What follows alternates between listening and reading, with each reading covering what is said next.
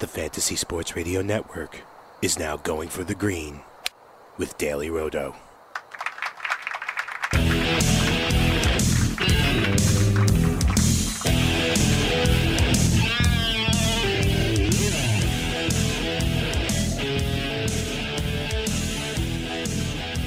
Welcome to Going for the Green on the Fantasy Sports Network. I'm Mike Leone here with Colin Drew of DailyRoto.com to talk about the Arnold Palmer Invitational at Bay Hill. If you're tuning into this on iTunes and you like what you have to hear, please rate us, leave us a review. Helps us a lot. Colin, this week, though, before we get into the specific tournament, we got to talk about Tiger. He's coming off a phenomenal week last week. It really looked good on approach shot test for a couple of events in a row now. I had a chance to tie going into the final hole, just one back of Paul Casey. Didn't end up pulling it off. Kind of was good for us and the Data Golf model because we really liked Paul Casey all week long. I know it made some live to win bets on Casey throughout the weekend just based on the Data Golf live probabilities. And a lot of people felt like our win probability on Casey was too high just given that he hasn't won in the past. And one of the things that we really do is we say, hey, if you're this good of a golfer based on your adjusted scoring averages or what have you, then you're going to have this amount of chance at a selected finish. We don't care that you haven't actually won in the past. So it was very nice to see Paul Casey come through a winner. Yeah, definitely. I mean, Tiger looked awesome last week, which was really fun too. Obviously, we talk a lot about the difficulty of modeling somebody that has no data like Tiger, or the data that we do have for him recently or that Data Golf has is really noisy because of the injuries and coming back over the previous couple of years. And so definitely took a little bit of flack in the Twitter streets for the Tiger probabilities, but thankfully for us, Paul Casey was able to bail us out. So I think the other cool thing about seeing Paul Casey win was just that it's another guy that kind of is taking down the narratives of, you know, all these golfers who can't win, but you have these models and, you know, the odds makers are projecting them pretty highly. And, you know, at the end of the day, there's only so many people that can win on tour, and there's a lot of variance that goes into it. And so Paul Casey feels like he was the latest guy to take down that narrative. I know you were obviously on Sergio at the Masters last year en route to the second place finish in the Millionaire Maker. And then we got like guys like Gary Woodland and Phil Mickelson. So I always love seeing the guys that sort of have all these narratives going against them. I like seeing them kind of get that monkey off their back.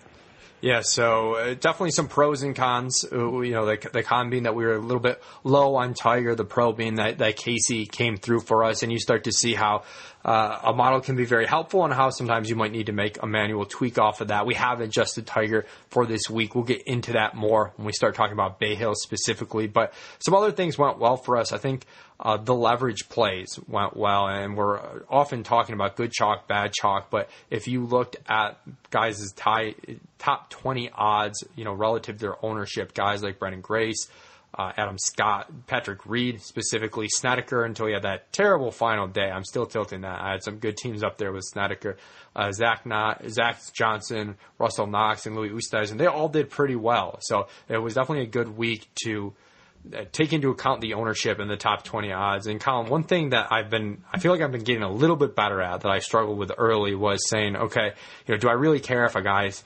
14% owned to 8% owned? And I think leveraging the top 20 odds helps you put that in perspective a bit more. Of course, there's always a margin of error in the ownership projections, but I think those T20 odds really help you visualize, okay, yeah, there is a difference there, and if the odds are closer, this is when I should be playing the 8% owned player, and this is when I should be playing the 14% owned player.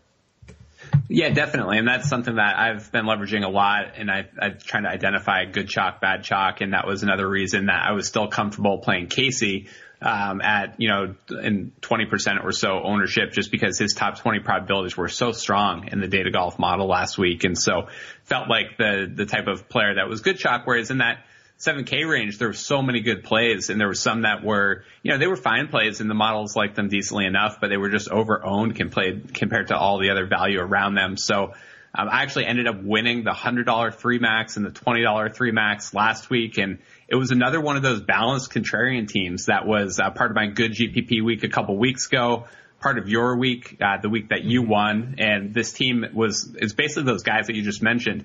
Casey was at 20%, 21% ownership. Brandon Grace at 7.5% ownership, finished 8th. Zach Johnson at 13%, had a top 20 finish. Patrick Reed obviously was key to that, 12% ownership, finished 2nd.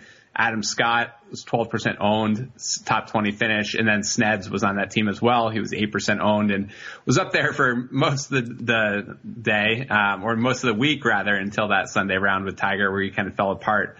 But definitely a really good week for me. Best week I've had this year. A little bit of tilting always because I had 3 teams in this 3 max.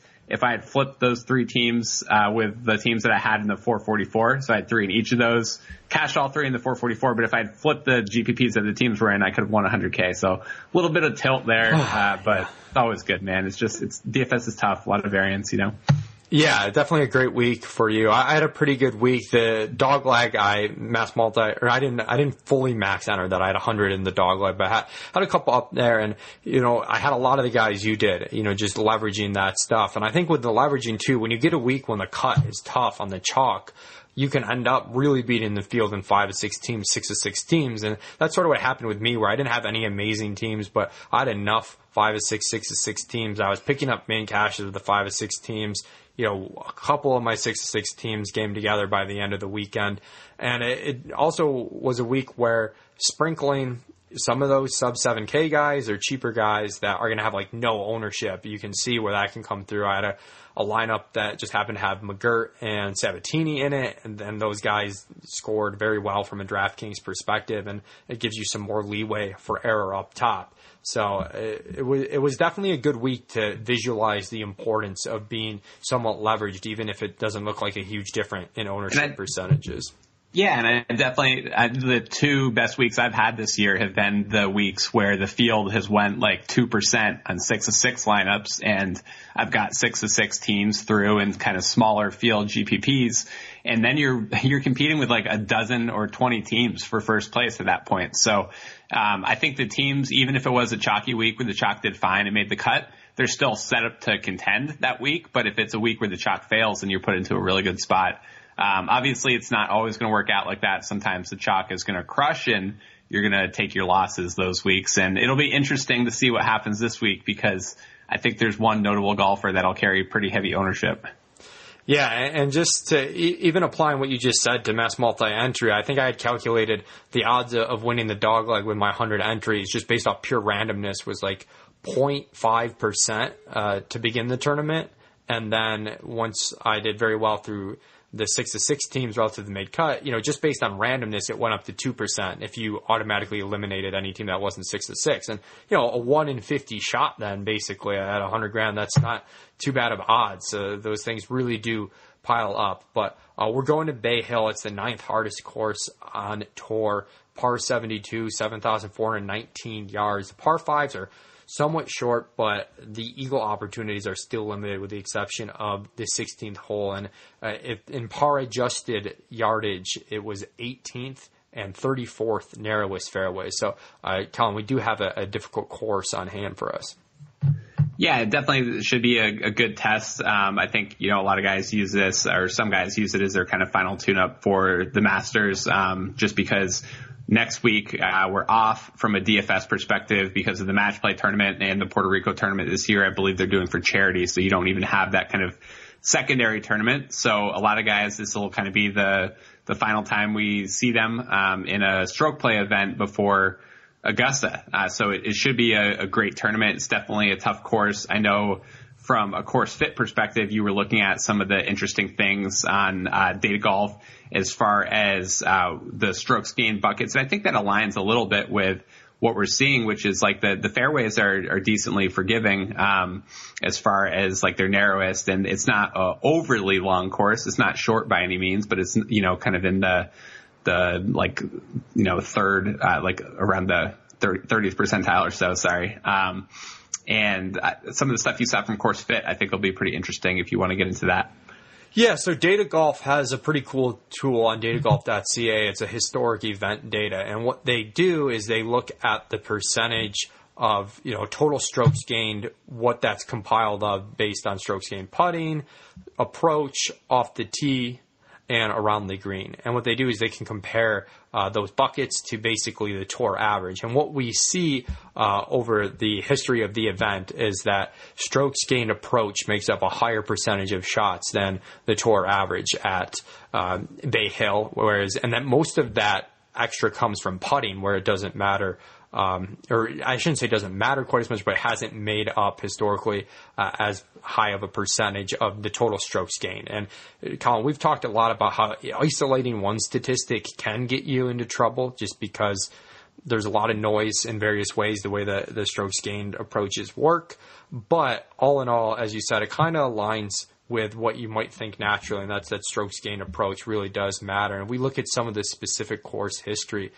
Tiger Woods by far is number one in terms of strokes gained per round. In his 12 rounds he's played here, averaging 3.5 strokes gained relative to the field per round. Nobody else is even at 2.5, just to give you an idea there. Of course, only 12 rounds, so a 3 full tournaments there. But he has been playing very well recently in terms of strokes gained approach. So that's interesting. We'll get into Tiger specifically more, though, in a little bit.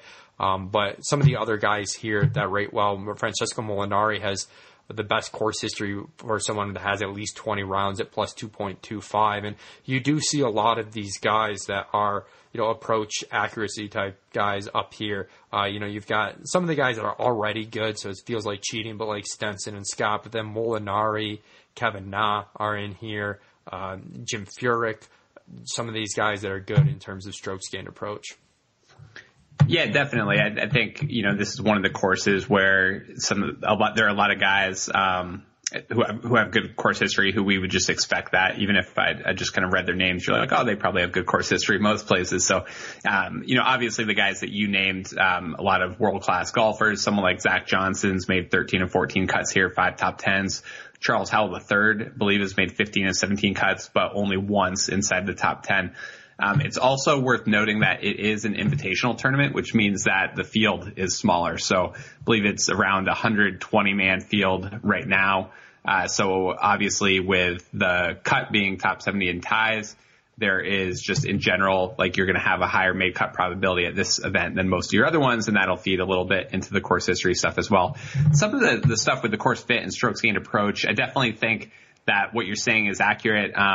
Last year and over the last 5 years in general, last year was 39% of the strokes were gained on approach and 38% over the kind of previous 5 years versus a tour baseline of 34.8%. So I think sometimes people hear like a stat like strokes gained approach mattering more this week, and they start to get it in their heads that it's the only thing that matters. And obviously that's definitely not the case, because even with a stronger weighting here, you still have the off the tee, around the green, and putting stuff that's going to account for 60% of the strokes that were gained last year. So you can't just throw that stuff out.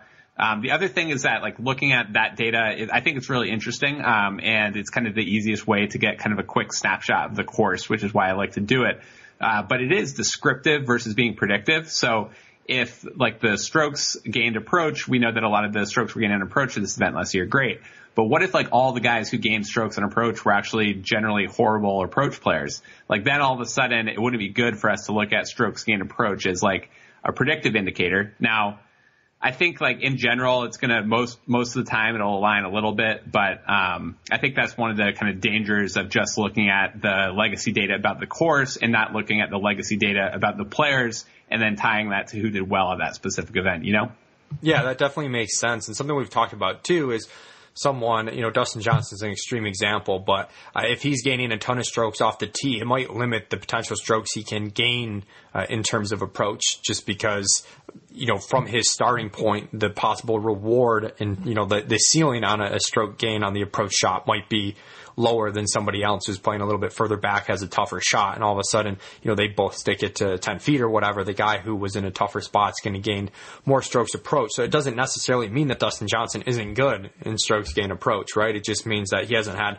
the same number of opportunities as somebody else, or the opportunities haven't had the same ceiling as somebody else. So you do have to be careful too, not only in the descriptive versus predictive dynamic that you laid out, Colin, but also in terms of strokes gained defining someone's skill at something it's not necessarily, directly indicative of that. So I think that's very interesting. I am trying to keep my eye out on guys who are good on approach shots particularly, but that's within the context of everything else. As you said, you definitely do not want to overweight this type of thing. So let's get into the conversation. I think before we get into anything else, Tiger Woods is probably the guy we need to talk about most, because it's a very difficult situation. He might be, I know Drew Dinkmeyer, we were talking about before the show he was saying how projecting Tiger right now might be one of the hardest guys to project that he's ever seen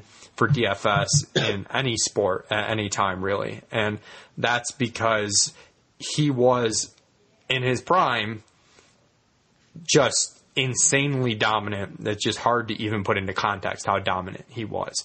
And now he hasn't been healthy. We have bad data on him. It looks like he might be back. He's playing really good, but what does being back mean? Is he back to his prime? If he is, the field seem like they're stronger now. How dominant is he? Or is he back as in he's very good right now, but he's not, dominant over the field? So very difficult to tell what to do with him. Our initial projections from Data Golf, the finished probability model, has him with the 10th highest win odds. And I think when you consider the uncertainty and everything, that makes sense. Maybe you could make the case he moves up to 5, but one thing I can't get my head around, at least, personally, is his actual odds on some of the sports books. Like if you look at sportsbook.ag, his odds to win, he's plus 500 right now.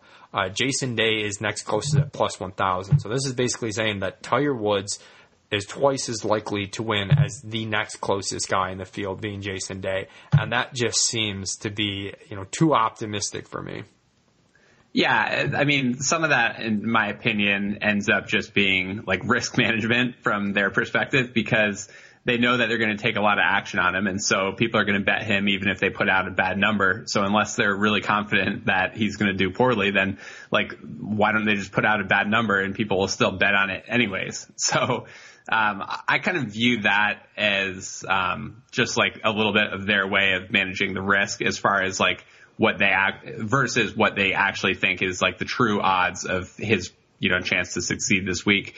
What I'm most curious about is when the head-to-head markets get released, because the T20 markets and the odds to win markets, they don't take two-way action. So they're not letting you short Tiger to win, or they're not letting you short his ability to come inside the top 20 in booking action on both sides of the line. But when they open up the head-to-head lines and they open it up against Day or Rose or Rory or whoever they're going to do it, they're taking two sides action there. So I think that'll give you a little bit more of an indication as far as what they view kind of his true equity in this tournament is.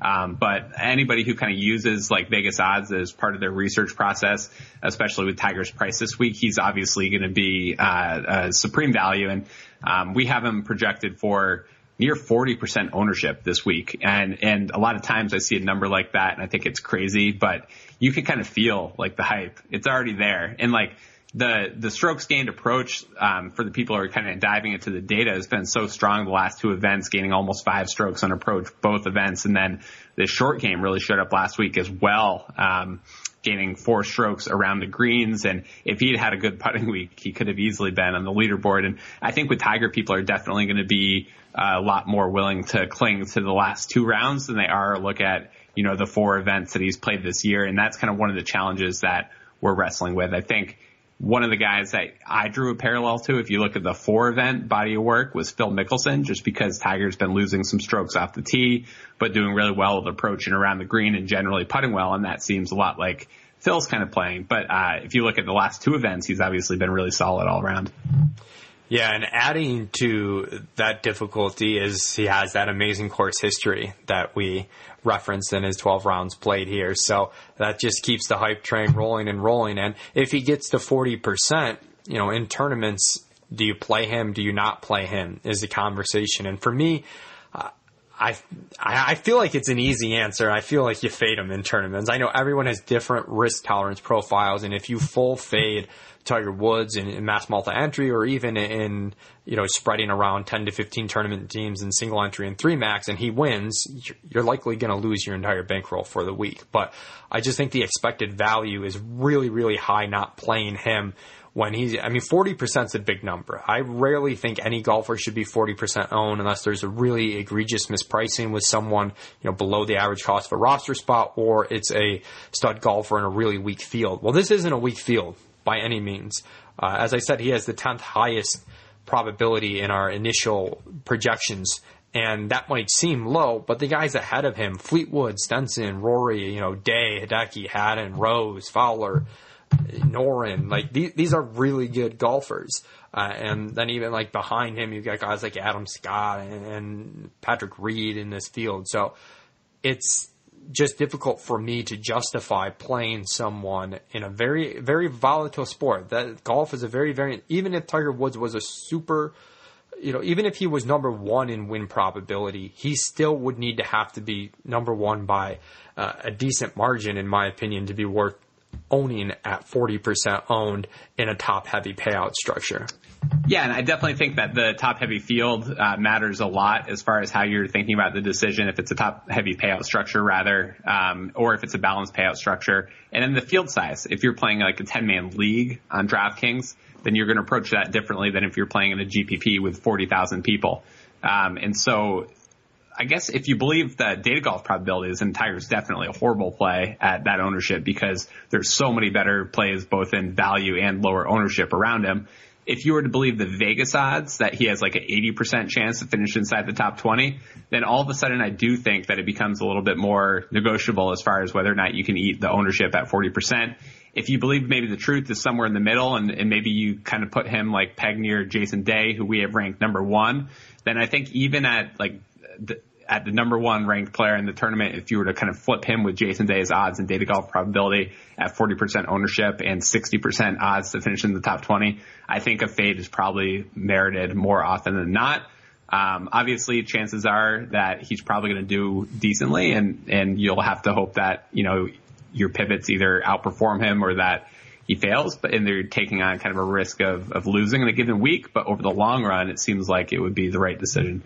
Yeah, and that's what it really comes back to for me. One, that's just such a high number, 40%. And as you and I were talking about, as high as it seems, maybe it gets even higher with some concerns with some guys around him, like Ricky Fowler hasn't been playing well. Hideki Matsuyama is coming, it's his first tournament back since he withdrew with a wrist injury at the Waste Management Open. Maybe it gets even higher. So it's just wild to think that. But just the amount of high-quality pivots that you can make, I feel like you have so many outs here if you're not using Tiger Woods. And the one thing that's fun to me is you can build, we talked about those balanced contrarian lineups that have been doing really well for us this year. Well, you can build a lot of lineups with some of these multiple 9K guys that are somewhat balanced and not have to deal with any bad golfers in your 5th, 6th spots.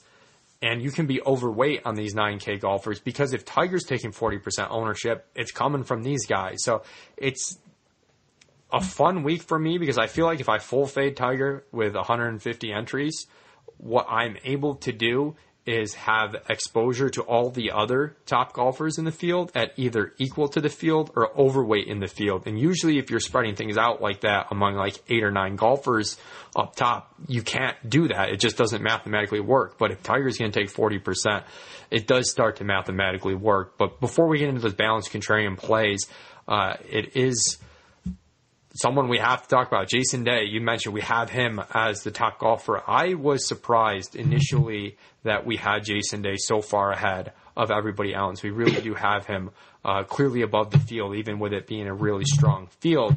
And if you look at Day and our strokes gained, which we adjust for the field and the course difficulty and whatnot, he leads all the players in this event in strokes gained the last 2 months, in strokes gained the last 6 months per round, and strokes gained the last 2 years per round. So that combination of long-term form and short-term form is really driving him up the model. Yeah, and I think, it definitely, I was surprised too, just as far as the degree of separation, I guess, between him and the other players. But then you start to get into the nuts and bolts of some of the other players and what they've been doing recently, and you understand it a little bit more. Obviously, you have all the question marks around Tiger with the data. It's going to be hard to model that, and that's something, if you're using the projections, that you definitely want to take care and do manual adjustments as far as thinking thoughtfully about Tiger versus just jamming buttons because the model is going to spit something out. I think that, Day has merit to be the favorite in this field, though. Rory, obviously, there's some question marks with his recent form since he's come over to the States. Hasn't been quite what we expect of him. Fowler, I believe, has missed 2 of his last 4 cuts after kind of finishing last year pretty strong and opening up with a 4th place finish at the Tournament Champions. And so I think that between kind of the question marks with Rory, despite his course history, question marks with Fowler, and then Matsuyama coming off that wrist injury is really a wild card because we haven't seen him and we don't really know how much he's been able to practice. And that's definitely something that I want to dig into is, kind of where does he feel like his game's at right now? And so all of that sets up for Tiger to be, very heavily owned. But, I think that from a leverage perspective, there's merit. I definitely have the desire to play Day in some lineups, but he's so expensive in this field that I feel like unless the ownership discount's extreme, I don't want to hammer him too heavily because we're also getting nice ownership discounts on all these kind of reasonably priced golfers with decent equity. Yeah, I think that's the dilemma this week because in a vacuum, I really do want to use a decent bit of Day. I do see our initial ownership projection on 18%. I'm hopeful that drops, just a combination of Tiger taking up so much ownership and all of these other pivots that people say, why am I paying $1,000 more for Day than I am for basically anybody else? Justin Rose is also priced pretty expensively at 11.5. I think he's the guy that I'm second most likely to be underweight on of the 9K plus guys, just because I think Day is demonstrably the better play between the two. He's not that much more expensive, and the ownership disparity likely isn't to be too huge. But after that, I kind of want to be, in with the field or a little bit overweight on all the guys, like I said, but mostly the 9K guys. Before we get to the 9K guys, though, we got a couple big question mark guys here in the 10Ks. You mentioned Rory hasn't played as well, but he did lead the field in strokes gained tee to green last year at this tournament. You've got Fowler, who has had some really disappointing outings, but it looks like he's struggled with the putter. He's been okay in terms of approach and whatnot the last couple of weeks. So how are you dealing with these guys that have the question marks in the 10K range? Yeah, I mean, it's going to be tough. I'll probably end up, like Rory and Fowler both, I think have missed 2 of their last 4 cuts in the States. And so, definitely some question marks there, but the ownership's probably going to be compelling enough for me to play him. I think that's why one of the reasons kind of having the decision making rooted in comparing the T20 odds to the ownership projections. And I think that both of them are going to have some value. And I think Rose is going to have value. I don't see a lot of separation. I think the ownership between those 3 golfers is fairly efficient.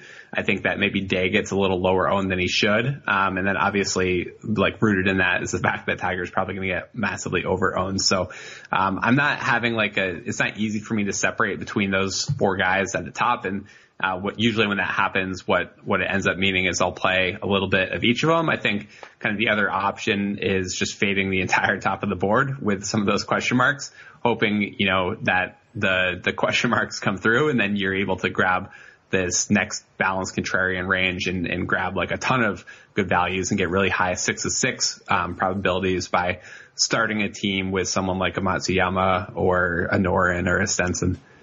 Yeah, and I really like our finish probabilities this week. I feel like the data has caught up a little bit with Rory, where if you're doing a leverage type score on him, it's more reasonable than like last week. I ended up with a lot of him because I just couldn't fight the low ownership projection and the high T20 probability. I feel like the data's caught up with him a little bit, but it's also caught up with guys like Alex Noren, Fleetwood, Haddon, some of these Euro guys who have played really well recently, and it's got them with stronger odds. So it should be a really fun week. And this 9K range, this is the range where I sort of think I'm going to make sure I'm overweight on these guys first and then kind of see what's left to decide with the 10K plus guys.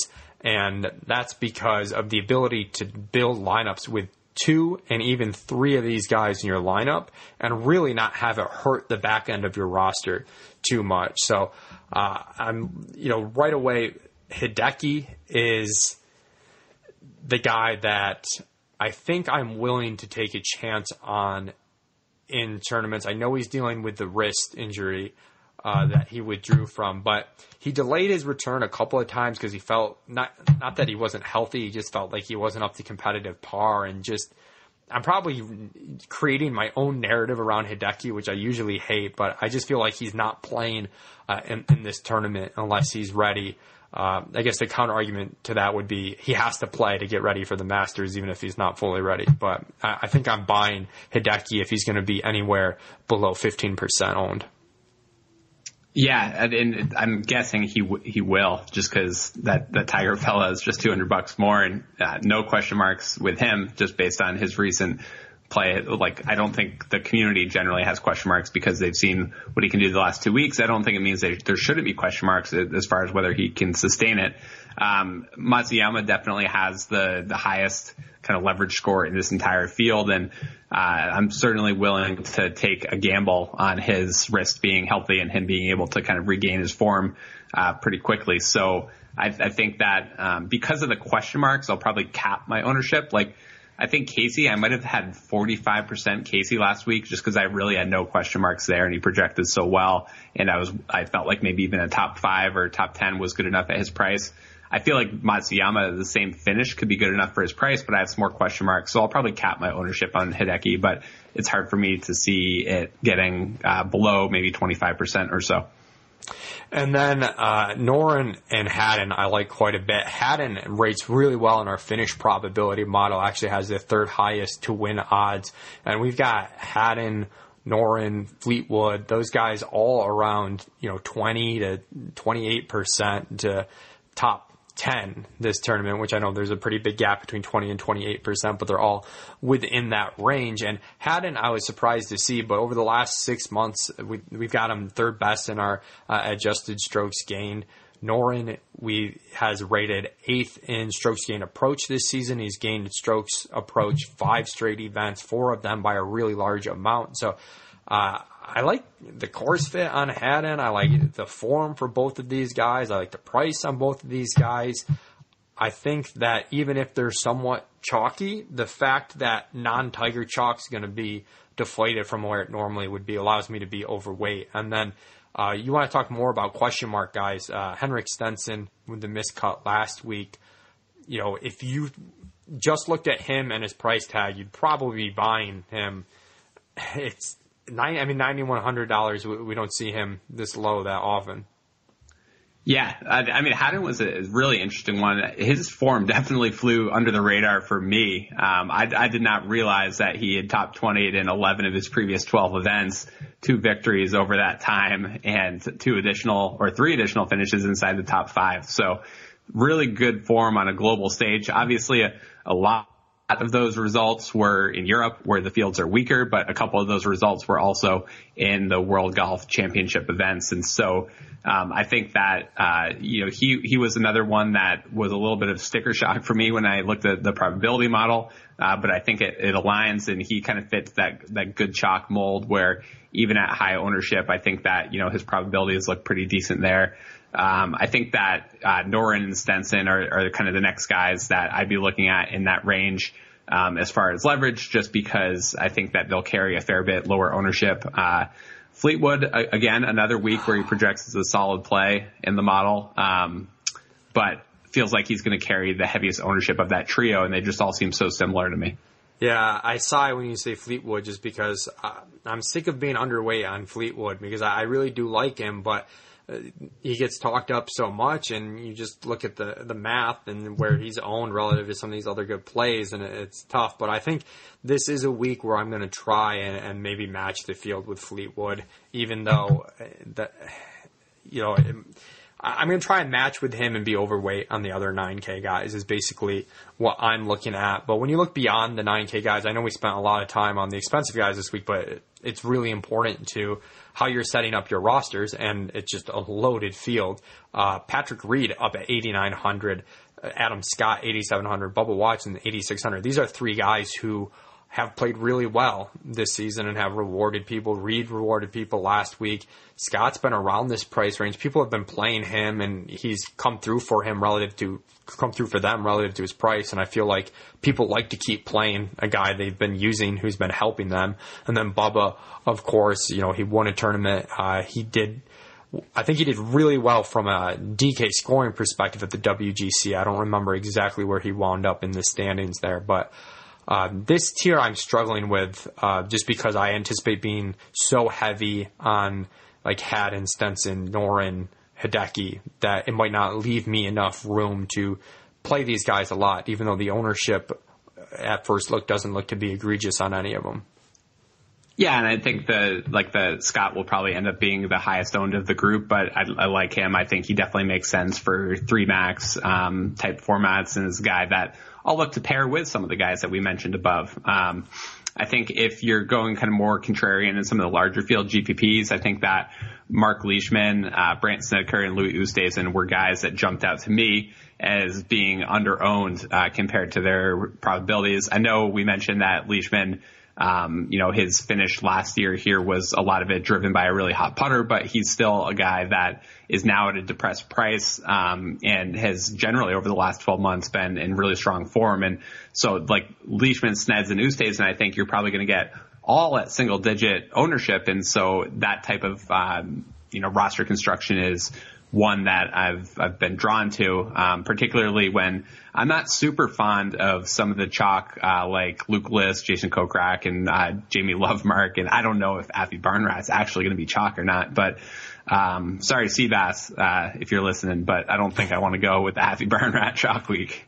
Yeah, I think this 8K-ish range I'm steering away from as well. I'd much rather play Leishman at less ownership than Luke List. I think that's where, recency bias, as we've noted, it's not as strong as it once was in DFS golf, but it's not non-existent either. And I think we do see Lovemark, List, Kokrak just a little bit higher than they should. And I just, I don't see where that little bit of savings gets me that much, 3 9K guys is a fun build. 2 9K guys and those mid 8 guys that you just mentioned at low ownerships, a really fun build as well. And I was just going to say, like List, Kokrak, Lovemark, I don't think they're like egregious plays or they're egregiously priced, but if you look at like the top 20 odds for List, for example, 26% to T20, whereas Leishman's 31%, and List is going to come in at a little higher ownership. So it's not that I think that they're like egregious plays or super overpriced, but when you kind of break down a decision like that, then it makes sense to just grab Leishman at the slightly higher probability and slightly lower ownership. Definitely. And then one guy who was chalk last week, initially we don't have him as chalk as we move down the pricing spectrums, Cameron Smith, who I'm somewhat interested. He scored really well from a DK perspective last week, made the cut, and I talk about someone with good recent form. If you look at the strokes game in the last 6 months, he's got 36 rounds of data. The only guys that rate better than him are Haddon, Rose, and Day. So pretty good company there for Cameron Smith. Do you think that ownership number comes up as we move throughout the week? Obviously, it's very difficult to gauge the ownership exactly, at a very precise amount this early in the week. Yeah, I mean, I think if you want the answer to that, then grab a dailyroto.com premium package and head over and grab the updated ownership projections at the end of the day Tuesday and first thing Wednesday, because I'll feel really good about them there. I definitely think that Cam Smith is going to take a severe step down as far as ownership just because of some of the other names that are around him a little bit. And obviously everyone's just going to take a little bit of a step down if Tiger's soaking up a ton of ownership. It just eats into the rosters in general. So I think he's definitely an interesting guy. And one of the things that's hard to do, and we've chatted a little bit with the Data Golf guys about it, is just trying to adjust, projections and performance, like as far as golfers' age. And Cameron Smith is definitely sort of a young prospect, so to speak, and a guy that was really highly ranked on the World Amateur Golf ranking stage. And that stuff has generally ended up being fairly predictable, especially like as they get closer to their tour careers as far as future tour success. So Cameron Smith's definitely a guy on my radar. I think, in a cash game type format or single entry type format, I think Zach Johnson is a really strong play, kind of in the high 7Ks. But he'll carry a fair bit of ownership, so his leverage score for large field tournaments isn't quite as strong as someone like Byung-Hun An, who was a little more popular last week than he seems like he'll be this week, and someone like Ryan Moore, who was also pretty popular last week and seems like he'll have his ownership tail off. And then another guy in this kind of upper 7K range was the guy that I had recommended last week as a pivot off of some of the more popular $7,500 players, and that's Russell Knox. If you go over to the strokes gained trend data over on dailyroto.com, Knox, it looks like it's almost his 12th straight event gaining strokes tee to green, and that seems like it should put him in a really good position to at least be playing the weekend at this event and hopefully flirting with a top 20 finish. Yeah, I like Knox there. I like James Hahn as well, who I wish the ownership projection was a little bit lower. He's played very well recently. Looks like a pretty strong option in our finish probability model. 76% chance to make the cut, nearly 25% chance to top 20. So I like Hahn there, as well as a pivot who might not be super low owned, but he's going to be probably lower owned than Zach Johnson type there. As we move down the pricing spectrum, though, I think in the low 7Ks, there's a few guys I like as safer plays that rate well in the finish probability model, and a few guys I like that are riskier but could have really good DK scoring weeks. And as we mentioned, the field size isn't as large as usual. I think it's 120 people, if I'm not mistaken, which of course increases the odds of everybody making the cut. So a couple of those guys that rate well in our fantasy model a bit better than our finish probability model would be Charles Schwartzel, J.B. Holmes, and Ali Schneider-Johns, guys that can definitely rack up the DK scoring points. I know Holmes led the field last week in shots gained approach, which was surprising to see. He's only 7K, comes with a really low ownership. Always a high risk reward play, but when you get the ownership that low, that's someone that you can be 6 to 7% owned as part of your rosters and still be pretty overweight on the field. Yeah, and he was another guy that popped a lot in sort of the leverage metric. And I think it's early in the week, and some of the stuff I'm wrestling with a little bit is unfortunately a couple of my favorite plays seem like they're going to be really chalk. And I think the one thing I'm definitely thinking about, I haven't decided what I'm going to do on Tiger Woods for sure yet.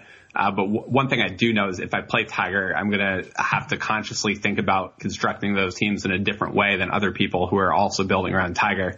And I think probably the worst thing that you could do is start off a team with like Tiger, Chappell, Molinari, just because I think we're going to see really high ownership as well on Chappell and Molinari.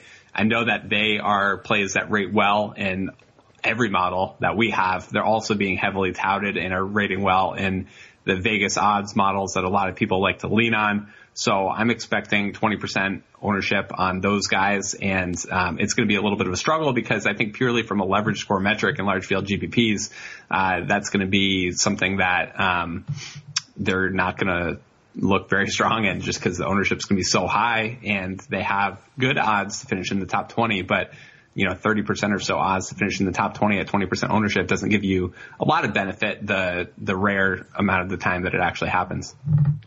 Yeah, and I do think that if you're playing cash games, Molinari, Chappell are both really, really strong players. Like, they would be considered good chalk. Obviously, just because it's good chalk doesn't mean you have to use them in tournaments because there's so many things to take into account, Colin. As you said, like the other guys that you're playing in the lineup, the field size, everything matters there. But in cash games, I think Molinari, a really strong play. Players with at least 20 rounds on this course, he actually leads the field in strokes gained per round played at Bay Hill. I think it's like plus 2.25. It's a pretty strong number. And of course, someone that's third in strokes gained approach in 2017 on the PGA Tour. So just seems to fit well. He's someone that our long-term adjusted scoring averages always seem to like. So big fan of Molinari in cash games. And Chappell's, he's like a well-rounded guy where I think he rates well in the finish probability model, but he's also a pretty good DK scorer at this price tag. So that's the chalk that I think you're looking to use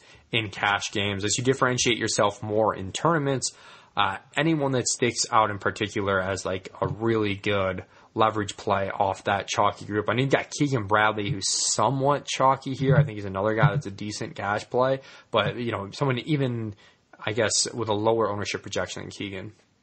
It's tough. So I think like in the low 7K in general, I think the low 7K range is a little bit barren of value.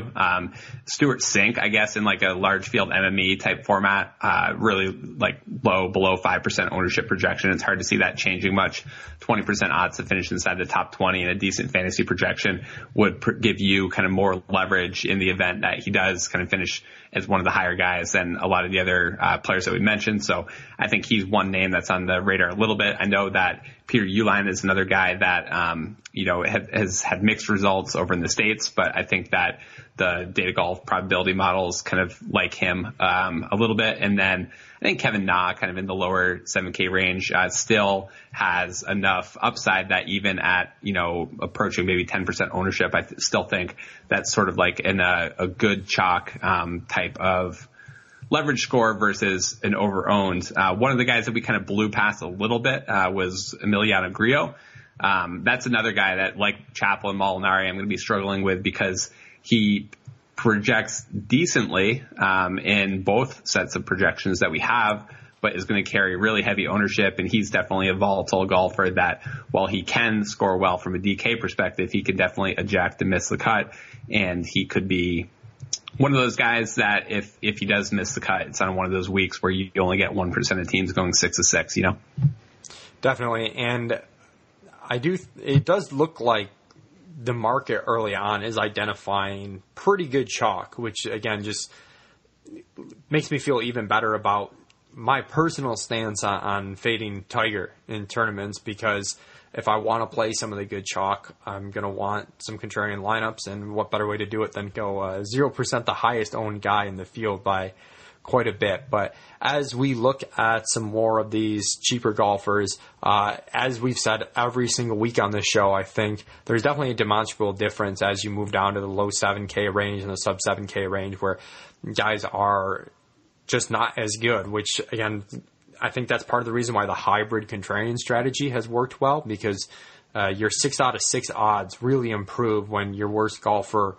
I think, is like in this field, for example, like $7,300 or more. But some $7,100 guys, I'm definitely going to take some stabs on. Charlie Hoffman, I just can't seem to quit him on him every week. And then Kevin Kisner stuck out to me right away. I think he's not going to be like super low owned, but single digits. If I do end up with some teams where I just need a little bit more cap relief and can't quite afford a mid 7Ks guys, that both those guys will find their way onto rosters for me. Yeah, I think you've kind of honed in on some of those guys. Hoffman, Holmes, I think, are interesting for tournaments. I think the other guy that was quite popular last week, now has seen a drop in price tag, a drop in ownership, and hasn't changed at all as a golfer, really, is Kevin Streelman. So I think from a low price, low ownership tournament perspective, if you're building teams with like a Jason Day or whatever, then I think you have to dip into this range. And that's another guy that is on my radar. I know your boy Lahiri is down below 7K. He's, I think, projects interesting from tournament leverage. Like Lahiri, Harkins, Horschel probably aren't going to make my teams in 3 max formats because I probably won't go below 7K, but I think they would be if I end up building maybe a 20 max set of lineups this week. Yeah, I like Brandon Harkins too, $6,900 when we've got around a 15% chance to T20, and that's where you start getting into game theory where it's like, is Harkins worth playing at 2% ownership with a 15% chance to T20 over, someone like Keegan Bradley who's like 15% ownership, but he's a little bit higher than 20% to T20, and I think that's where those conversations get very interesting. But at a certain point, you need to kind of balance yourself out, right? Where you have like a certain amount of total T20 odds and a certain amount of leverage. Like you can't just go 100% leverage and quit all of the good plays. Yeah, and that's something I'm still struggling with in general is like, do you load up a team full of leverage, maybe in the super large field, super top heavy milli maker type stuff over the long run that works out. But you're probably right that you're not trying to build like a really low probability, low owned team. You're trying to build like a high probability team that has a low enough ownership that it can kind of separate you. The other point that you brought up, which I think is really interesting this week, is just I know when we were going through the podcast last week and when I was writing up the pro tip that it was pretty easy for me to identify some of the guys that I considered bad chalk and ended up full fading some pretty popular plays. And I just felt like they were overpriced, and even at low ownership, they weren't going to be strong plays. And so it was an easy decision. This week definitely is a little different. I think that range right around 8K with like Kokrak, Lovemark, Barnrat seems a little easier for me to deal with than the 7K range, where it definitely feels like a more efficient week where the at least our projections are aligning more with like the community sentiment. And it does make me wonder a little bit that like whether or not this is a high edge week to play DFS and I should be playing a lot, or whether it's maybe a lower edge week and I should pull back kind of on my entry fees. Yeah, I think it all comes back to Tiger and what you want to do with him, because that's just a really difficult situation. Whether or not you get him right is going to have a massive impact on your winnings, and based on what you do there. I think for me, looking at this, I make a lot of teams, so I'll make some unique teams, but my general core strategy is going to be to pound that 9K range and then maybe just spread out a lot in the 7K range. As you said, it's difficult to dissect, the bad chalk versus the good chalk here. The market seems pretty efficient, so I can naturally be a little bit underweight, but still have exposure to the chalkier guys, and then, naturally be a little bit overweight without having too high of exposure to some of the riskier guys in this range, and then just be very spread out, hope I get the right combo, and then be so overweight on the 9K guys that if some combination of them hits, we're pretty happy. But that's going to do it for us on this edition of the Going for the Green radio show on Fantasy Sports Network. Please check out dailyroto.com/premium.